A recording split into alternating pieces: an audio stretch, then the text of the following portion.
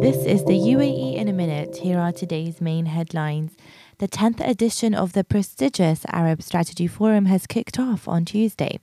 The forum will provide expert views on the state of the world for the year ahead.